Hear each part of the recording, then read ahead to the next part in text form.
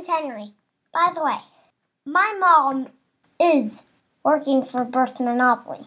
I have a secret that I can't tell anybody. What I know about Birth Monopoly is not very much. This is Birth Aloud Radio with Kristen Piscucci. This is part 2 of our conversation with Brittany, not her real name, a nurse in Southern California who witnessed what turned out to be a routine practice by a particular doctor, that of manually ripping women's vaginas in place of routine episiotomies, and what happened when she reported this incident as patient harm to her superiors. For part 1, please listen to our previous episode with Nurse Brittany. I just want to make a point about the episiotomy rate. I want to say the Leapfrog group, I think, has maybe like a 5% target rate. Oh, wow. So we're talking about somebody with a 90%, you know, that something's going on there. And again, 90 isn't necessarily what he had. And Leapfrog is a private institution. I do want to point out that hospitals have to kind of put a lot of effort into providing documentation with. There's other ones that are based on insurance. I do know, I think Blue Cross or Blue Shield has a Blue Cross distinction where you have to have a lower than 15%. There's a few others. So, and it's monetary based. It's a selling point to have a low episiotomy rate. Of course, we don't want to be cut open unnecessarily. So, who knew?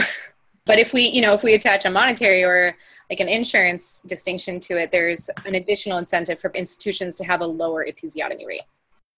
I want to hear about your exit interview because, ultimately you decided that you needed to work somewhere else, that this was not going to be the best place for you, and that they probably thought that too, considering the fact that they just put you right back on probation. And, and I hope I'm not speaking for you by saying that you felt really unsupported and discouraged after you had reported that. I did. I was looking for less assaultive place. I don't think I'm asking for much.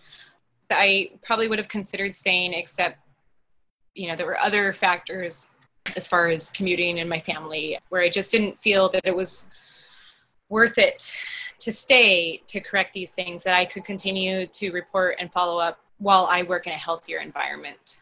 It was traumatizing to continue to work with this provider and be afraid every single time that this was going to happen again.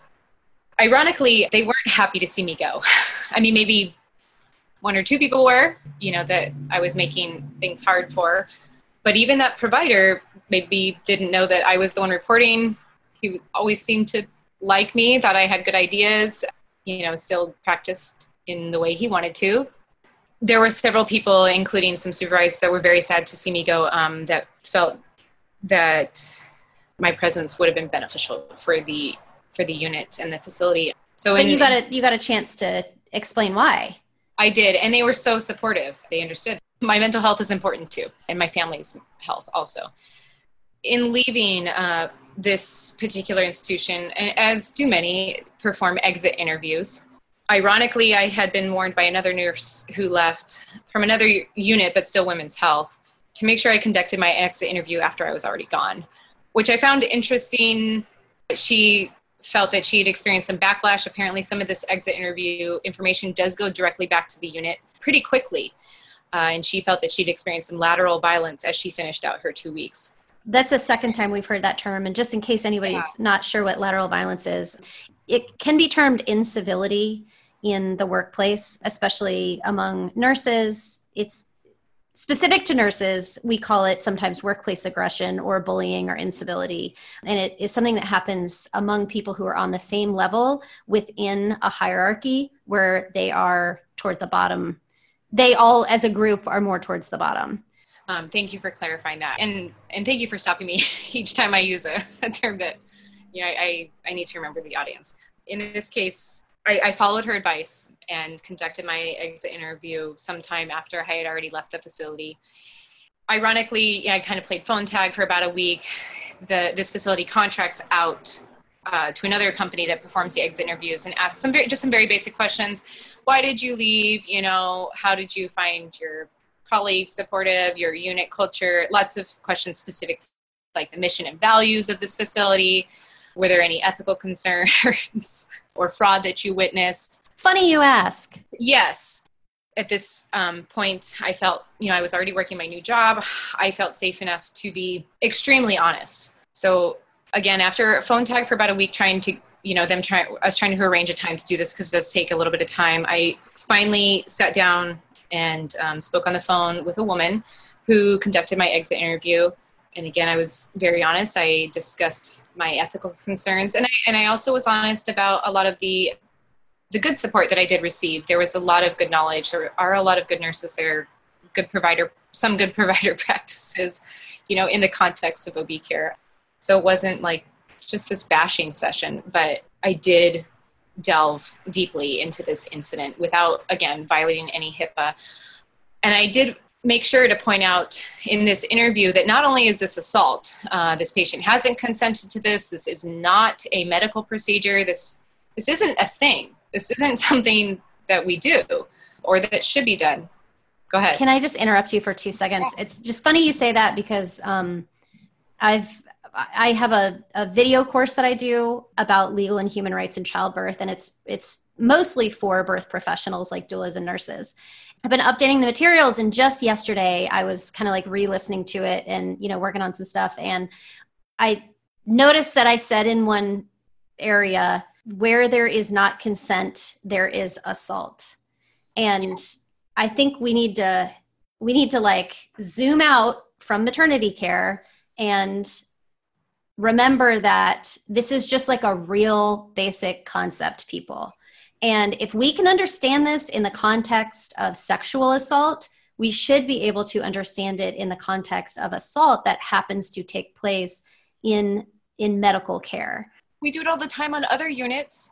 Patients in med-surg don't have things done to them without their consent. Women in labor are still competent adults. If you're going natural and maybe towards transition, we get a little irrational, but that's part of it too. And, and a provider and a nurse is going to walk you through that and hold your hand and not exploit it to sacrifice quality, safe care for convenience and hurrying this birth process along. The WHO actually just put out a whole study. Let's basically stop expediting birth. There's no need. It's causing more harm than good. Yeah. So kind of going back to, yes, it was assault. This woman, again, this is a contractor company. She's not a medical professional. She actually shared with me she didn't have kids, so not very, knowledgeable about birth or childbirth like many of us, unfortunately.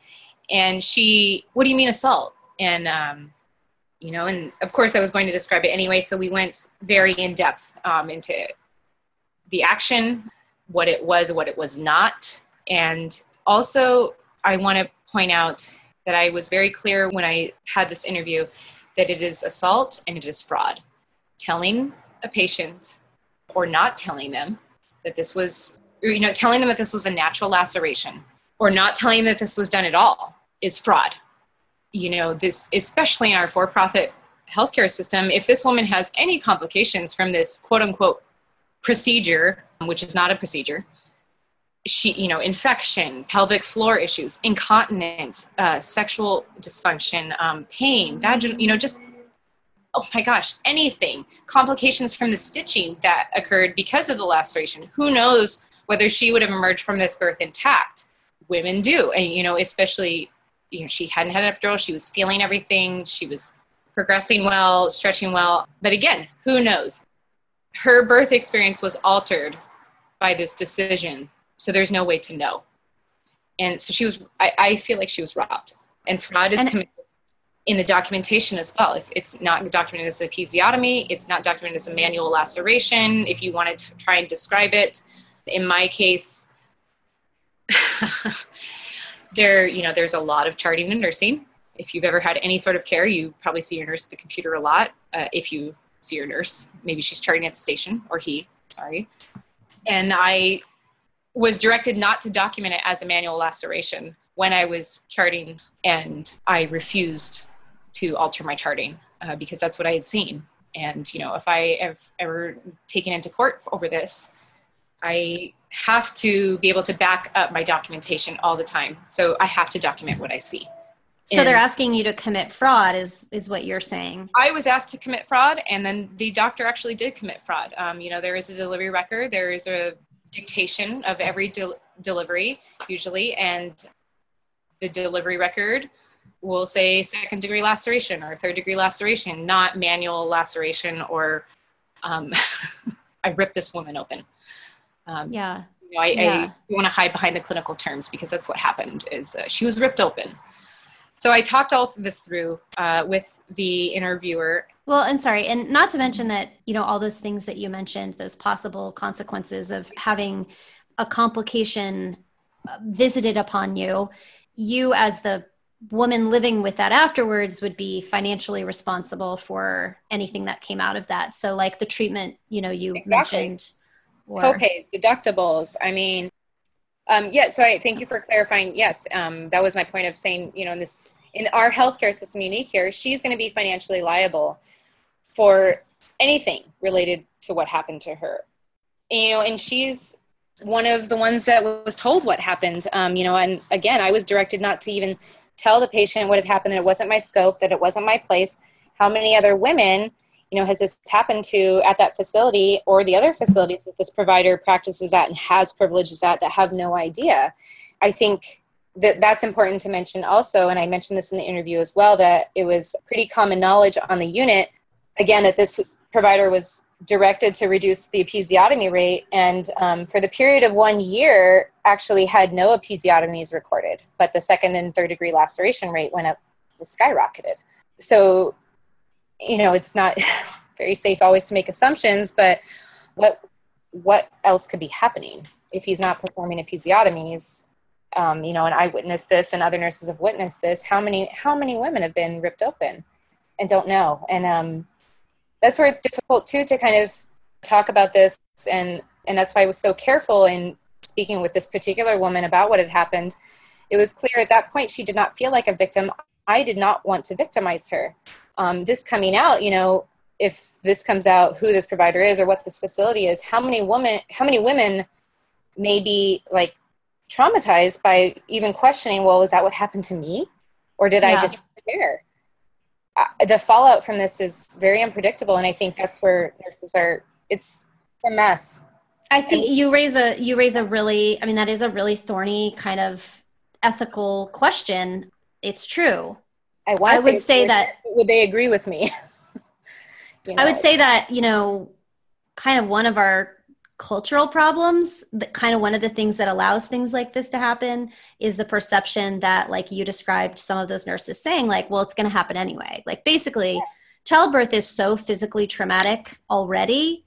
Like, what's the point of trying to minimize the trauma? And to me, that's a false. It's harmful. That's harmful to women. That's harmful to women to think childbirth is inherently traumatic. It's inevitably traumatic. And I have to go through that nightmare in order to have a baby. That there's no, it's totally unpredictable. It's totally traumatic. It's totally awful. It's totally scary and it's terrifying. And that's just what it is. That in itself, I think, is a problem. It is. And, go ahead. No, I'm just going to say, because, what you're talking about is just one example of something that, like, I and others, and you as well, this kind of ethical question about how truthful are we with women about what's happened to them when they don't know. And that's something that I think a lot of us wrestle with. And it's especially fraught and confusing for someone like you who's literally in the situation. You're much closer to it. It's not as much of a, an intellectual exercise as it might be for other people. But, I've over the years have kind of moved away from let's let sleeping dogs lie to we have to tell people the truth. They have to. And it's this very odd thing that these cultures of these institutionalized labor and delivery units, that what goes on behind those doors is never going to be public knowledge unless people come forward. And how can patients come forward if they're not, again, even informed? I'm not even talking about informed consent, which is a whole nother rat's nest. What is informed consent in a labor and delivery unit versus what is happening. But even just, yeah, like you said, educating and telling women what can happen and what is happening to their bodies. When I was a brand new nurse putting in a urinary catheter. This woman happened to have 3 urethral openings, which can happen. It happens on men, it's all the same tissue. And sometimes things don't close up quite how they're supposed to. One was blind, one was small, and then there was a main urethra. So I had inserted it into the blind one first.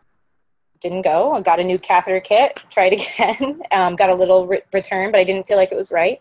Called in my charge nurse. Again, I was a brand new nurse. And she's the one, she assisted me, and we put it in finally the 3rd hole, which happened to be, the main one. Luckily, this patient had an epidural, so couldn't feel all of this. But I was narrating and talking this through with her, and she was so appreciative. And when we left the room, my charge nurse at the time, said, it really wasn't appropriate for you to tell the patient that. It can make people nervous, this and that. And it was, and that kind of attitude has just been still so evident throughout my career, that women don't have a right to know what's going on with their bodies. This was a wonderful example, because this woman, later on in labor, we're chatting, she's comfortable. And she says, I'm so glad, nobody's ever told me that. I never would have the reason to. This is her first baby. But I get a lot of UTIs. And I'm wondering if this is why. And I'm like, absolutely, this could be why. You should probably see a urologist or talk to your primary and see what they think. And we can even talk to the OB, when they come on later.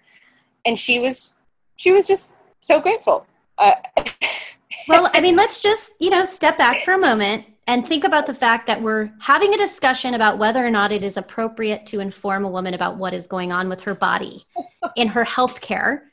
If she can be trusted with that information, if we're not going to scare her too much about information about her own body.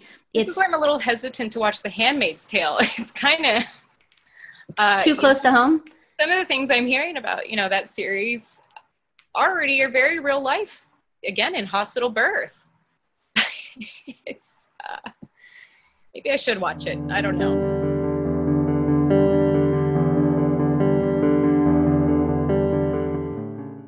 You're listening to WLXU 93.9 LP-FM Lexington, Lexington Community Radio. And this is Birth Aloud with Kristen Piscucci. We are back with Nurse Brittany, who is telling us about what happened when she reported witnessing a physician ripping a woman's vagina with his hands and lying to her about how she tore. So the lady who conducted my exit interview, after all is said and done, and I'm thinking, oh my God, this poor woman has to hear all of this. And she sounds distressed at points, clarifying. And at the end, she took a breath and she said, do you have any final thoughts or anything you'd like to share in regards to, your interview? And I said, no, I think we pretty much covered it. I'm so sorry you had to hear this. And she took a big breath and said, no, well, hang on. And she, said the spiel that says, well, this concludes your exit interview, blah, blah, blah. Just know that this information will be disseminated to your institution. It will go to your specific unit, blah, blah, blah. And then probably one of the bigger sighs I've heard in my life. And she said, I am so glad I was the one to call you today. I don't have kids. Trying to have kids. I had no idea that this sort of stuff happens. And I wanted to reassure her and say, this doesn't happen.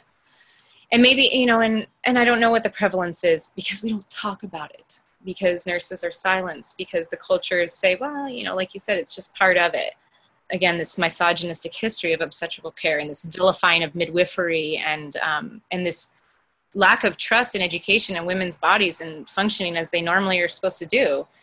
And their brains. That they can handle information about themselves and make their own healthcare decisions. Right. And, but I couldn't reassure her. I couldn't say, that this isn't going to happen to you, I said, well, it's important for us to know a lot about our bodies and what they're capable of. And, just really make sure you know your rights and that you pick a provider that you trust and that listens to you and you can have a conversation with and that takes the time to hear you. I said, that's really one of the first steps. And you should look at, your birth setting, like where are you going to give birth? What are their policies? Which is a whole nother rat's nest. The way policies institutions protect the institution sometimes. And she goes, I am so glad I talked to you. And I said, and if it's appropriate to you, you might want to look into a midwife, or make sure you have continuous labor support. There's doulas. If you don't have somebody in your life, that can provide that for you. And she was just so grateful. And and that's where it's a little reassuring and a little validating to be coming out and trying to do more than just reporting and working within the system. I cannot believe that we've gotten this far without any nurses trying to work within the system. And clearly it's hard to succeed.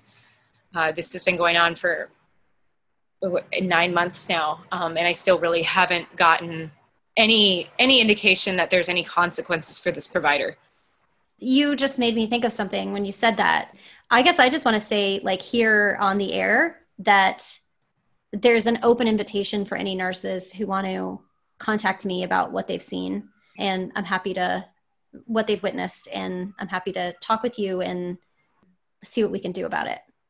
I hope you don't hear from too many, because I hope it's not that bad, but I expect you will.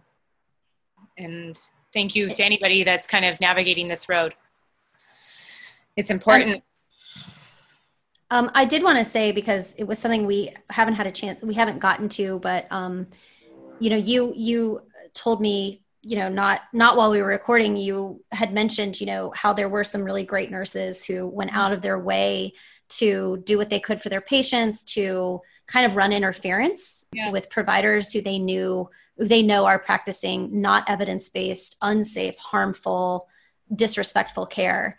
And, I just want to make sure that we are, have a chance to say that. And is there anything that you would want to say to any nurses who are listening to this, who are kind of having those doubts about what, do I come forward? Do I put myself on the line, put my neck on the line here?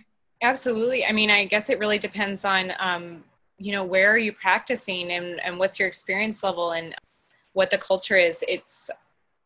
I can't imagine coming in as a newer nurse and being trained in this setting and being kind of normalized to the brutality of it. I would imagine newer nurses might find this especially difficult to navigate, as they don't have the experience to kind of back them up and kind of like, oh, well, I'm not going to call the doctor until I know, man, this baby's coming out right now. Because if this doctor comes and they're sitting around for 20 minutes, they're not going to sit on their hands. They're going to rip the woman open because they want to go home. So that's the sort of interference I'm talking about. But a newer nurse isn't going to have that experience to make that judgment. Ooh, when do I call it? Because we get in trouble for nurse deliveries. As the Caroline Malatesta case illustrated so beautifully. Absolutely. But then I've also seen patients come in ready to drop the baby out because they want a nurse delivery, because they've had them and they've had OB deliveries and they want a nurse delivery. So to all the nurses out there, I guess know your rights too. It's hard because state to state, and I don't know. It's exhausting to try and navigate this system between protecting your own practice and protecting the patients at the same time. And then also just showing up for your job still and in your life, your family. Would you say you're traumatized by it? I would absolutely say yes. It's been very difficult for me not to talk about this with some, trusted people. Thank you for your time also.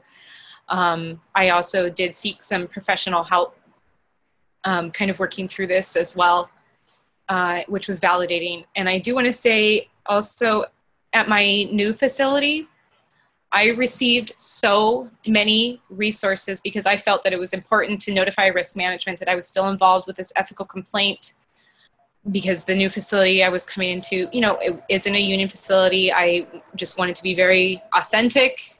And instead of looking at me like a risk, I was provided with additional reporting resources, which I did follow up with, including reporting this provider to the California Medical Board, LA County DHSS, which is some of our social services. I have also been offered legal resources. Training nurses that are witnessing assaultive practices, I encourage you to have your own professional liability insurance, even if your hospital carries insurance or you have a union, just so there's somebody looking out for you while you try to look out for these mothers. And just always remembering, it's so easy to become apathetic when you're banging your head against these institutional walls and feeling powerless. So if you're of the mind, I encourage you to go and get your advanced practice degree. Look into midwifery. Look into getting involved in some shared governance on your units, policies. Well, Brittany, I would love to see, I wish 500 nurses would contact me with stories like yours. I can only imagine how quickly things would change if nurses stood up together in an organized form. There's so much nurse trauma out there related to what they are having to witness and participate in. Absolutely. And I know that for a fact. I have spoken with these nurses. It's heartbreaking to think that everyone is going through this trauma, the patients and many nurses, because of this hierarchy, this culture of silence. And who are we protecting? We're not protecting the right people here. No. I mean, what's your job as a nurse? I always to, make sure that the patient is in their optimal state of wellness and protected from harm, whether that's harm from infection through unsafe, IV starts, all the way to this assault. Somebody coming in and physically assaulting you during your most vulnerable and powerful one of your most vulnerable and powerful life experiences, the birth of a child. I mean, you don't get that back. And some of these women do come out feeling victimized and traumatized, and some of them don't even know because they have epidurals and they're positioned in lithotomy, and they don't know that they're assaulted. They don't know that there is better. There's a breakdown in birth rights education and just education on what our bodies are supposed to do during labor and childbirth. And it's hard for nurses too. You have 3 patients.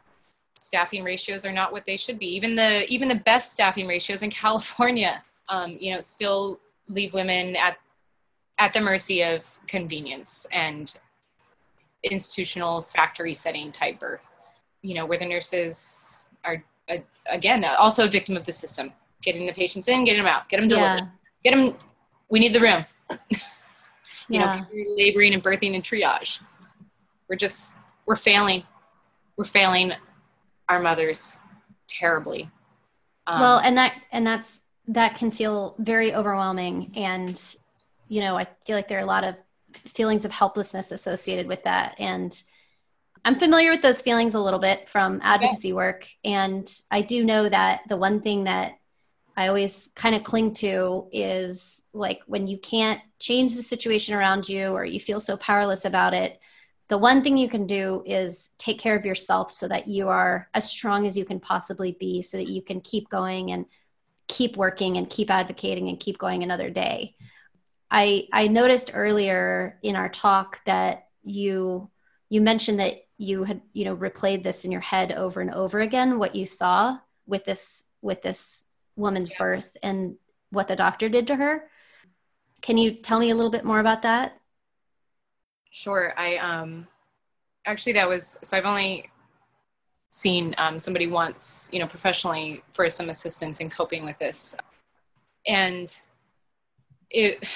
my goal has really been to try to change the mindset of what I'm seeing. I have obviously in reporting this and trying to ensure that it stops happening, at least at this facility or at least with this provider. I've been talking about it to a lot of people. And every time I do, I just envision the actual assault. and the vision of the immediate aftermath of what, this woman's flesh looked like. And that's what it felt like he treated it as, just flesh. It's just flesh.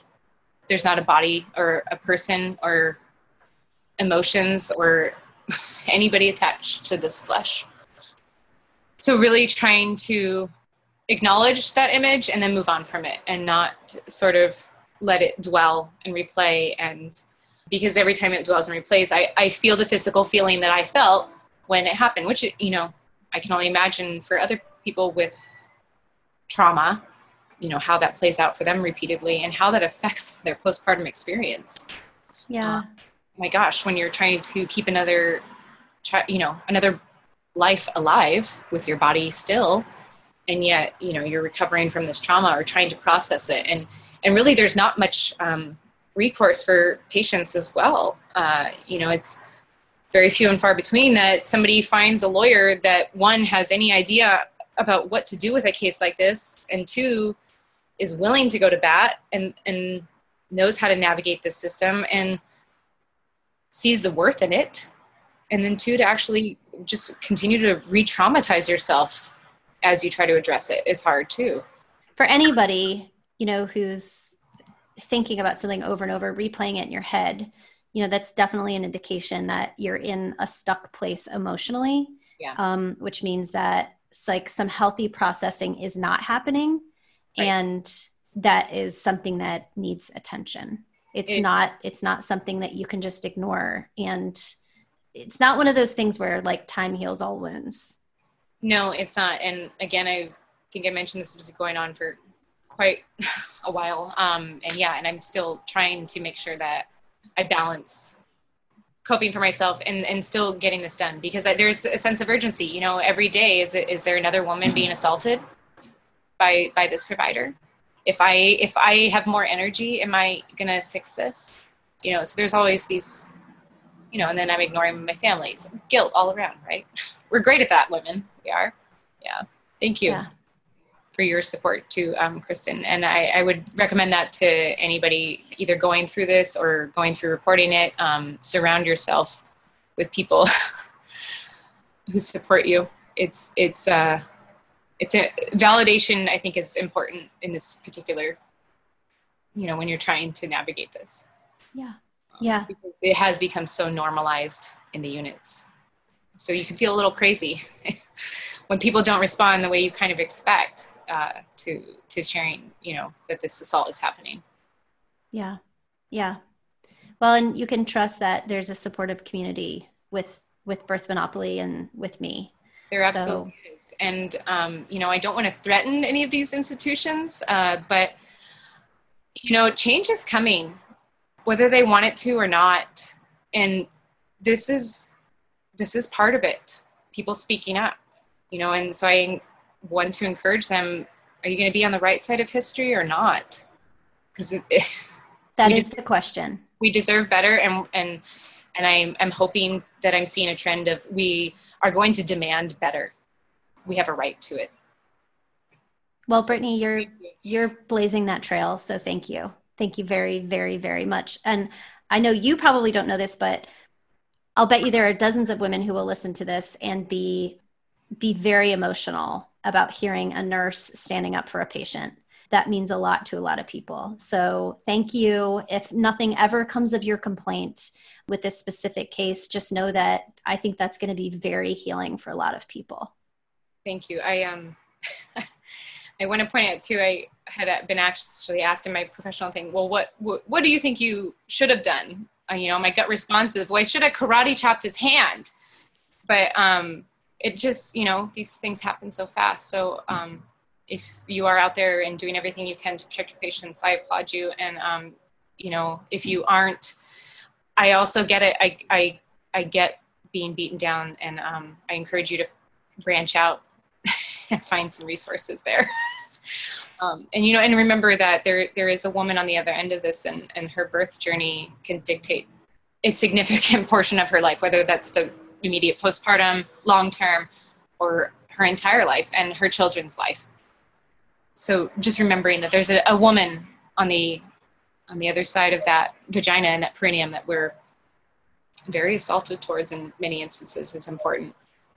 Thank you. And I would reiterate to those people that change is coming. So if you do feel like you don't have support or you're not able or ready to come forward, just know that things are changing and circumstances are changing, culture is changing. And whether that is something you like to hear or don't like to hear, it is coming. Yes. Yeah. Thank you, Kristen. Thank you. This has been Birth Aloud with Kristen Piscucci. If you'd like to reach me with questions or show ideas or anything else, you can email me at birthaloudradio@gmail.com. Thanks for being here with us. We'll be back every other Sunday at 1 p.m. on WLXU. We'll see you next time.